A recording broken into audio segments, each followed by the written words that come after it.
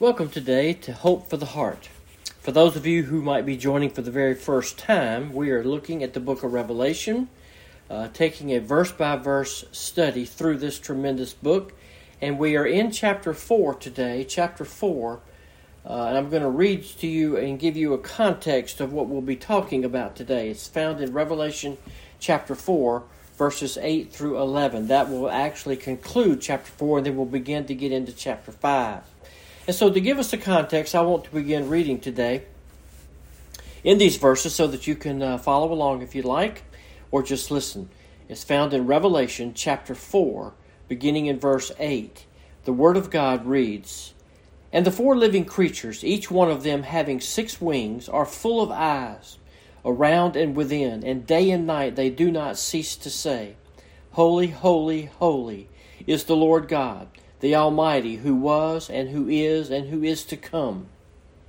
And when the living creatures give glory and honor and thanks to Him who sits on the throne, to Him who lives forever and ever, the 24 elders will fall down before Him who sits on the throne and will worship Him who lives forever and ever, and will cast their crowns before the throne, saying, "Worthy art Thou, our Lord and our God, to receive glory and honor and power.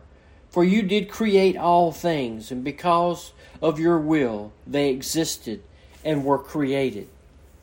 This is one of those kinds of passages that sometimes we might feel like we need to read it a couple of times just to get the impact of what it is saying.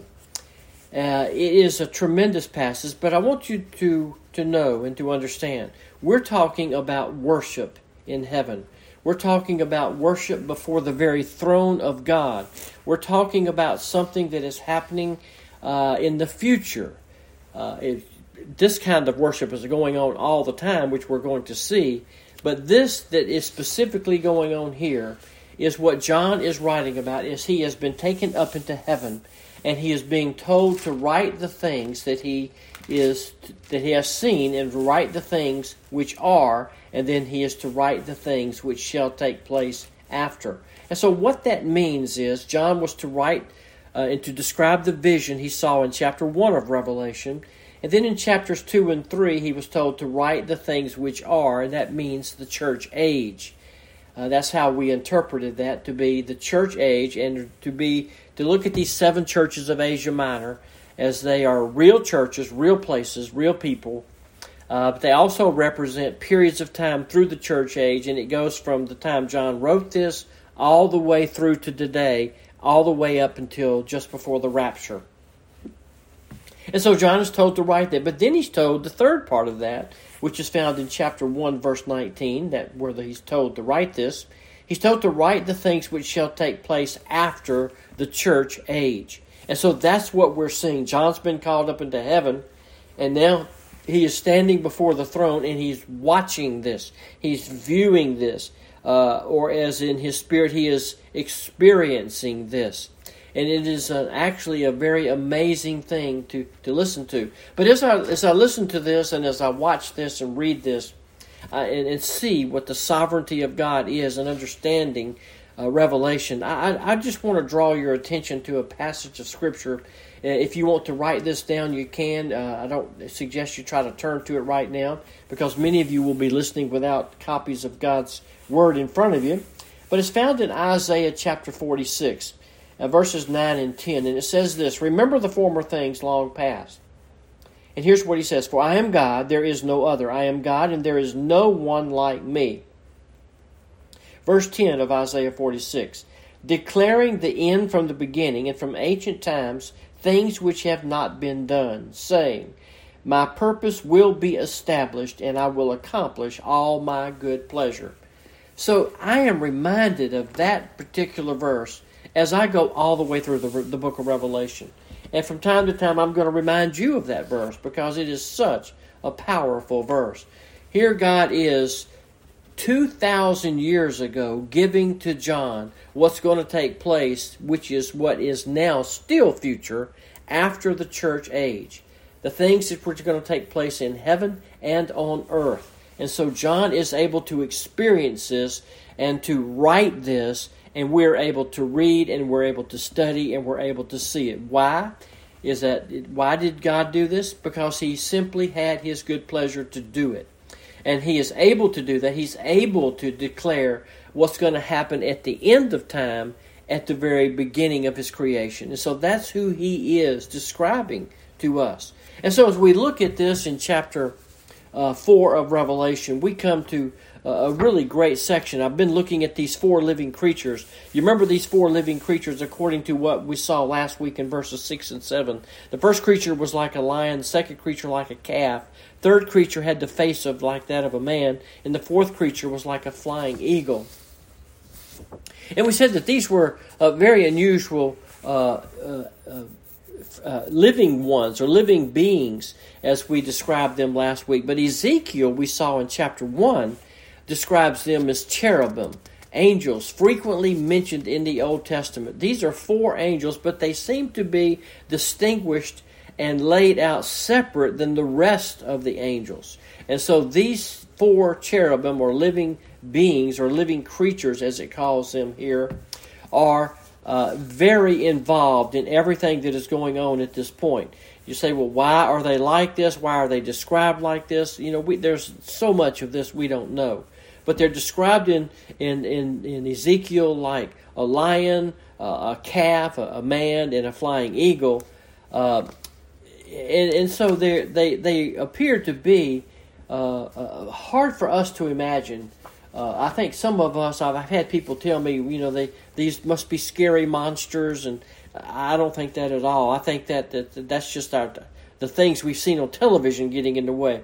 But the point of this may well be that Israel is being represented here in the way that Israel was in the Old Testament, when these 4 seem to be that characteristic of the 4 types or 4 groups or camps of the nation of Israel. But in this scene, the 4 living creatures, or the angelic beings, represent angels. And they are here about to assist God in judgment. That's what we're seeing here. In all this commotion and all this preparation for judgment, this is heaven getting ready for judgment to be poured out upon this earth. And so we see very clearly that the judgment is starting at the very throne of God. We shouldn't be surprised then that these angelic beings, these living creatures, are moving in and around the throne as lightning flashes and peals of thunder are crackling as this fire begins to appear with the very center of the throne. We see the motion and the activity of these angels ready to move out in their judgments. And we find examples of this where it's talked about in the Scriptures. In Matthew 13, verse 40, it talks about the angels will be used to cast and separate the righteous from the unrighteous at the end of time. And then we see in Matthew chapter 24 and 25, the Lord coming, and when He appears, it says He will appear in the sky not only by Himself, but He will appear in the clouds of the sky with power and great glory. And listen to this, He will send forth His angels and will gather together His elect from the 4 winds. His angels are very involved. And so what we see here around the very throne of God, where John is right there watching this and viewing this, are these 4 living beings, these cherubim, who are angels that are very involved. You have the same kind of thing that you're seeing in Matthew chapter 25, verse 31. So as you read through this, you can find examples of this in the following chapters ahead of us, of how they are prepared to take part in the judgment of God. Now remember, this judgment is not judgment that's happening in heaven. It's starting in heaven, it's unfolding in heaven, but it's judgment that will be poured out upon the earth in the tribulation period. I know you've heard so much about the tribulation period on earth that is probably very near to where we are now as far as timeline. But this tremendous time, it's a time known as the time of Jacob's trouble. It's called the tribulation or great distress, or it's called the great tribulation. These angels are prepared to, I guess, would be to help launch this. Like chapter 6, verse 1, the Lamb broke one of the 7 seals, And I heard one of the four living creatures saying with a loud voice of thunder, "Come." And I looked, and behold, a white horse. So he sets it off. Then you find it all the way through here, like chapter 15, verse 1. Another sign in heaven, great and marvelous. 7 angels had 7 plagues. And here are the 7 angels again, dispensing plagues upon the earth. Another one of the 4 living beings, in chapter 15, verse 7, gave to those 7 angels 7 golden bowls of wrath. So there almost seems to be a chain of command where these judgments are passed down from the throne, going through the 4 living creatures on to the regular angels, I guess for lack of a better phrase, onto the earth, to the living beings upon the earth. What we see starting in heaven is going to be poured out upon the earth. So it appears as though these 4 living beings, these cherubim, these holy angels, are definitely involved in judgment. So we can look at them and we can see that they are knowledgeable. They have eyes everywhere, it says in verse... Well, look at how it says in verse 8. And each of the 4 living creatures, each one of them having 6 wings, are full of eyes around and within. And we have to be able to say with that they're very knowledgeable. They can see, they perceive, they recognize, they scrutinize, they evaluate. Nothing escapes their vision. They see from the front, from the back. That's just what it's meant to convey to us. Nothing escapes their vision. They're aware of it. They're knowledgeable. But also we see the responsibility. Perhaps it's toward Israel. Perhaps towards the creation. In the way that their appearance is, but their role here is judgment. And before that happens, however, they're engaged in worship. So it's almost like we get the picture here that they are fully engaged in worship all the time and have always been. And it would say that judgment here, in this particular section, getting ready for this small period of time on earth known as 7 years of judgment, or the tribulation period, that this role for them is a very temporary role. It comes and it goes in a rapid-fire succession in that brief time of the tribulation period which will be on earth. The day of the Lord, the unfolding of the final judgment. For all eternity they have been occupied with one thing, and that is worship. That enterprise is known as worship in heaven. It tells us at the end of verse 8, day and night they do not cease to say, "Holy, holy, holy is the Lord God, the Almighty, who was, who is, and who is to come." So when the 4 living creatures give glory and honor, something else happens. They're engaged in worship. They're engaged in praising and glorifying and honor God. But I want you to notice, just before I get too far ahead of myself, in verse 8, they each have 6 wings. It tells us also in Isaiah chapter 6, they breaks them down into twos, and it tells us what these wings are for. With 2, these angels, because they saw them, 2 cover their face because they were created beings. They cannot look on the fullness of God's creation. 2 covered their feet from the ground which they stand, because it is holy ground. And 2 to hover over this Ark of the Covenant, or the worship of the throne. So worship is always their priority. They must cover their face, lest they be consumed by seeing the fullness of God's glory. They must cover their feet, lest they be consumed, because they stand on fiery, holy ground, as it were. And so they are engaged in worship day and night, non-stop. That's the picture here. And as we break this apart and begin to look at this, remember, it is worship that is their full priority. Now, we look at what this is actually saying to us, and so as we look at verse 8, we see that day and night they do not cease to say. But look at what it says. In verse 8, it's referred to as they say this. And these are words that they say. It doesn't say they praise, or it doesn't say they worship. It doesn't say any of those things except they say. And look at what it says. Holy, holy, holy is the Lord God. Well, holy, holy, holy moves into this area of praise. And so we can see that if we were to take this full picture here, we see what happens in verse 4. Chapter 4 also extends into chapter 5. And you see almost a crescendo of praise. And we count these up going from chapter 4 through chapter 5. It's almost like we have 5 hymns of praise here. The most interesting of this is that it can be divided into two categories. The first, here in this chapter, is referring to creation, and second is the redemption of man. And so chapter 4 focuses on God as the God of creation, anticipating that He is going to redeem creation. Chapter 5 focuses on God as the God of redemption, the God of salvation, who is going to redeem man. And then there's another interesting facet here, and that is that it is a crescendo. It's a building here of worship. And that is a very interesting thing in itself to look at. Look how it begins in chapter 8. They begin saying this, holy, holy, holy. And then verse 9, it says, when the living creatures give glory and honor. So in other words, referring back to verse 8. And he's telling us when they begin to say this, but he doesn't say this. It says when living creatures they begin to give their glory and honor and thanks to Him who sits on the throne, to Him who lives forever. That triggers something else. It triggers the 24 elders here who will fall down and worship. And so the scene here is toward the throne, the very throne, and it is God that is being worshipped. It is God that is being honored. He is the one being glorified. The scene in heaven culminates then in worship.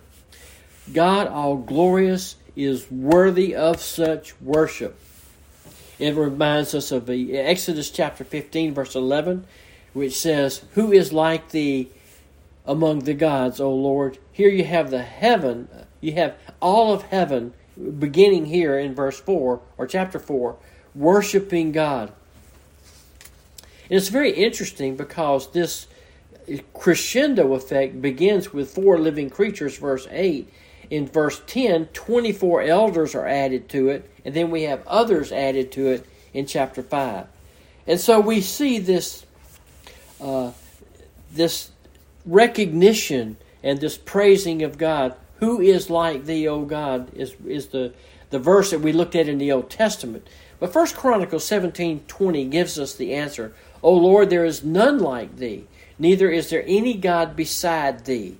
All the worship of the universe goes directly to God because there is no need to reserve or save any worship for any other individual. Psalm 86 verse 8. There is no one like Thee among the gods, O Lord, nor are there any works like Your works. All nations whom You have made shall come and worship before Thee, O Lord, and they shall glorify Thy name. You are great and have done wonderful deeds. You are God and God alone. There is no one else. That's what 1 Chronicles 17:20 gives us. Listen to Psalm 89, verse 6. For who in the skies is comparable to the Lord? Who among the sons of the mighty is like the Lord? A God greatly feared in the council of the holy ones and awesome above all those who are around Him. O Lord God of hosts, who is like Almighty God? And the answer is no one. The absolute, unique, and only God is alone worthy of our worship and praise. And this is why we're commanded throughout the New Testament to worship Him with all of our heart, soul, mind, strength, leaving nothing for anyone else. We are to use up all of our being to worship Him. And we begin to see this in heaven. John, I can't imagine what John's thinking. If he were to just to talk to us about what it was like standing before the very throne. Well, we're going to find out what it's like when we get there. But we're getting a sense of what it's like right now as you read this, as you hear this, as you observe this, what these living creatures are doing here and how John is participating in this. So the first thing I want you to notice is they begin to talk about the holiness of God. That's the very first thing. And that's found in verse 8. He says, holy, holy, holy is the Lord God. Well, holy, holy, holy. It focuses on worship. This is just a way of telling us that this is the beginning. This is on the character of God or the attributes of God, the nature of God. The first thing that causes them to worship is God's holiness. You remember this, we see this in Isaiah chapter 6. You remember from 1 Samuel 22, Hannah's worship in 1 Samuel 2:2. There were angels who were saying, "Holy, holy, holy is the Lord God of hosts. The whole earth is full of His glory." You heard them saying the same thing. They were saying it in Isaiah's day, John's day. Why? Because it is the very truth about who God is. Now, what does it mean, holy, holy, holy? Well, first of all, it's the only attribute of God ever repeated 3 times. The Bible never says God is love, love, love, or God has mercy, mercy, mercy, or grace, grace, grace. There is just no way. So it's repeated 3 times, and I believe it's the summation of all that God is. It is one of the most salient attributes of God. God's holy in His utter and complete separation from evil in any form, and that makes Him different than anything else we could possibly even imagine. So, I suppose it would be right to say there is not one aspect of God more holy than any other aspect of God. As Exodus 15:11 says, that we said a while ago, He is majestic in holiness. Habakkuk, you can't help but think about Habakkuk. When Habakkuk called on God and God to do something, and God told him, "I am doing something. Look around you. I'm going to use the Babylonians to take y'all captive." And Habakkuk said, "God, your eyes are too pure to behold evil. You can't look upon this evil nation. You're too holy for that." So having said that, God is more holy. God is, but God does what He pleases whenever He wants to do this. So Psalm 47:8 talks about this. God sits on His holy throne. And I think all of this is being crescendoed for us in heaven and being displayed for us in heaven, as the Scriptures have so vividly pointed out. Time does not permit me to mention all of the verses that talk about the holiness or the righteousness of God. Psalm 27:4. Listen to just one of these verses. "Holiness is the beauty of the Lord. It is the shining of His glory and His majesty. It is who He is, holy and awesome." That's just one verse. Listen to Psalm 111, verse 9. Holy is His name. That pretty much would sum it up. But this scene, the worship of His holiness, takes on a very direct purpose and perspective, because here is what they are exalting when they are praising and adoring Christ. Listen, they're talking about His holiness, and it is exhibited in judgment. Did you see? They're taking part in judgment. And at the very execution of this, at the very onset of this, it's being exhibited. What is being exhibited? His holiness. Holiness has a fearfulness in it. Holiness, frankly, is furious with sin. God, as a holy God, is not only unable to be touched by sin, but He resents it with every ounce of His being. God rejects sin. Not only is He not tainted by it, but it repulses Him. He can't even look at it. So He must destroy it. And that's what we're seeing. We're seeing a righteous reaction of God against this that is on earth. Remember that this judgment is coming down to earth. Listen to what Psalm 89:7 says. God is greatly to be feared. And we saw that in Job. We've seen that in so many other places. Even Isaiah, as Isaiah saw the holiness of God. And so when we get into this, we look at this holiness that he's talking about. But I want you to notice the second part of verse 8 and what these 4 living creatures, these 4 cherubim angels say. They not only say and talk about His holiness, but look at what it says next. The Lord God, the Almighty. And what they're talking about here is added on to the holiness of God is God's power. So not only is God holy, there is a power about Him. In fact, they use the phrase that we're very familiar with. Some of us, it's been written about in songs. It's called El Shaddai. And El Shaddai means God's power, and it can be properly translated the Lord, or the Almighty One, or the Strong One. And so that is the word that is used there. And looking at this, to sum up God's power as the Almighty One or the Strong One, we could simply say, or put it this way, that God can, and I love this, I think I got this from Dr. Steve Lawson, that God can do whatever He wishes, whenever He wishes, wherever He wishes, and to whomever He wishes to do it.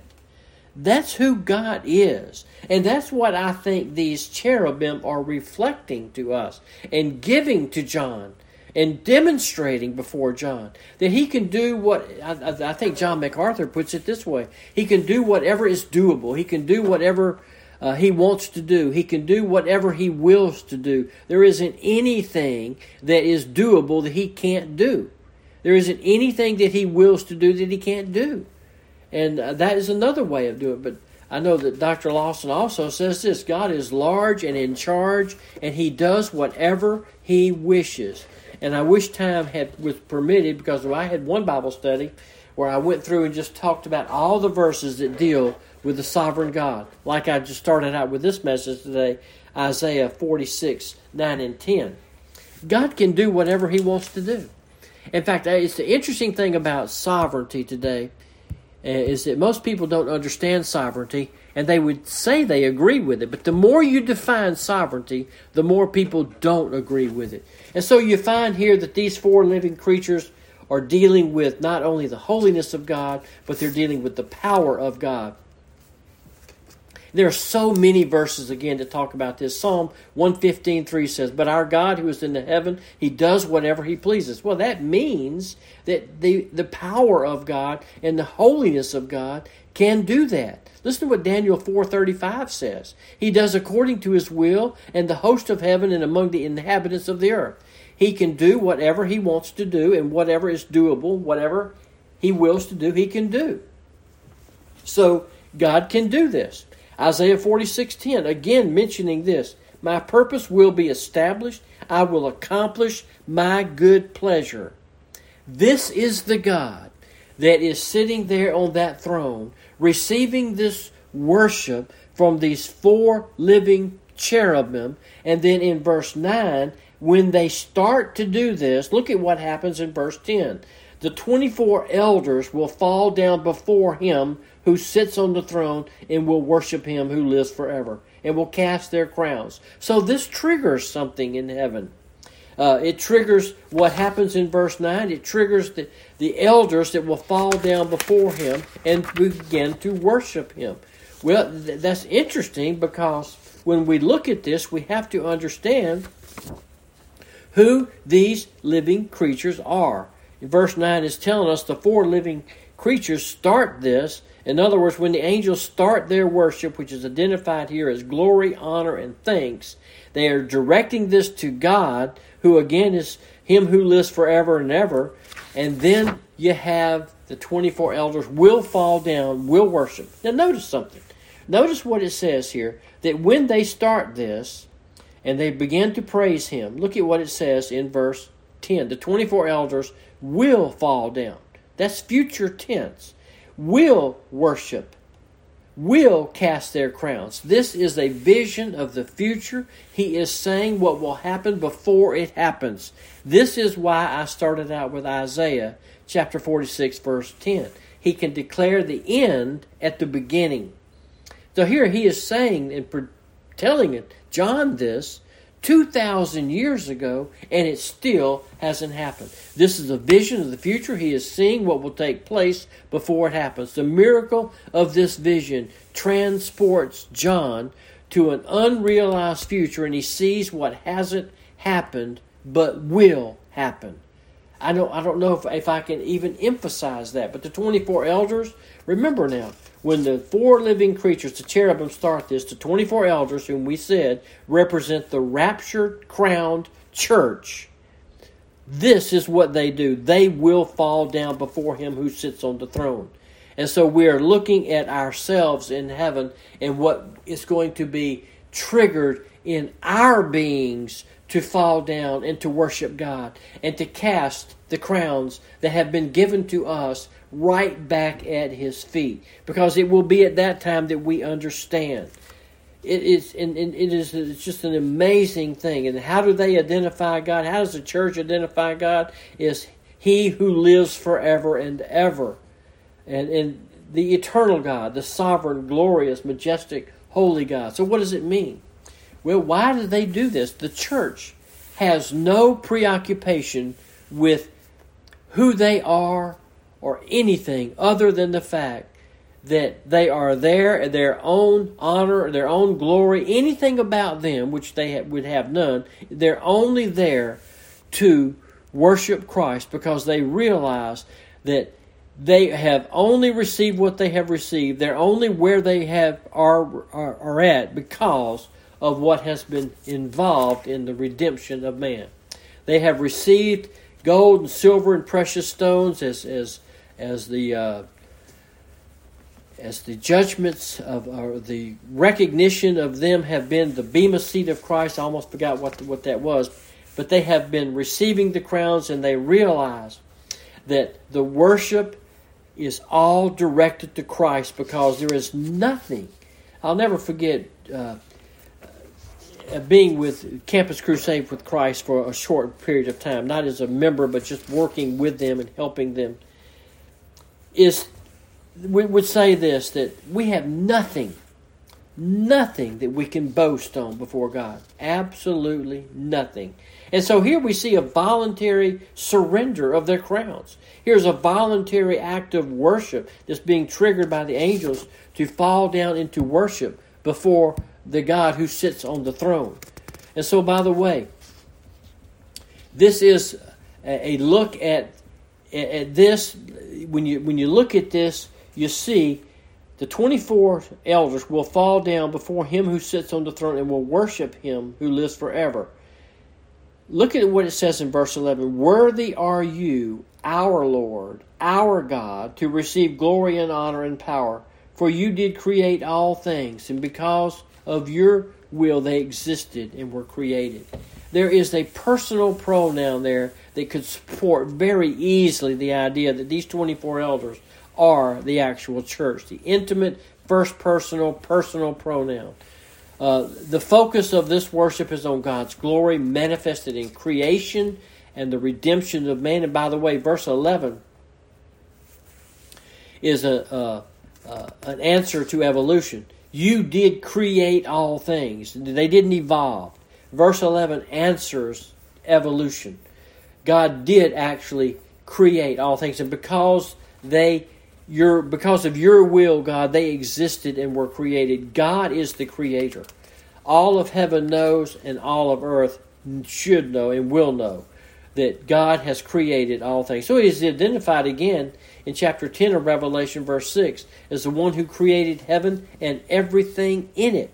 So here we have, once again, we have this picture of worship in heaven that is going to be very real the minute you understand this and see this. And perhaps some of you have never seen this, but let me tell you something. This is where our future is. This is where we're going to be.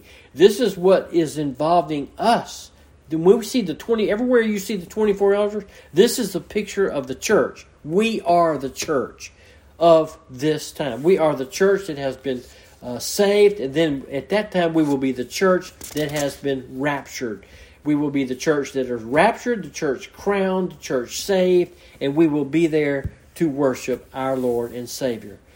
I hope you are getting something out of this book of Revelation. I hope you'll stay with us. Continue from week to week on this. Next week, we begin looking at really the preamble to the judgment itself. We'll look at chapter 5 of the book of Revelation, and it is going to be amazing. Stay with us, and thank you again today for joining us on Hope for the Heart.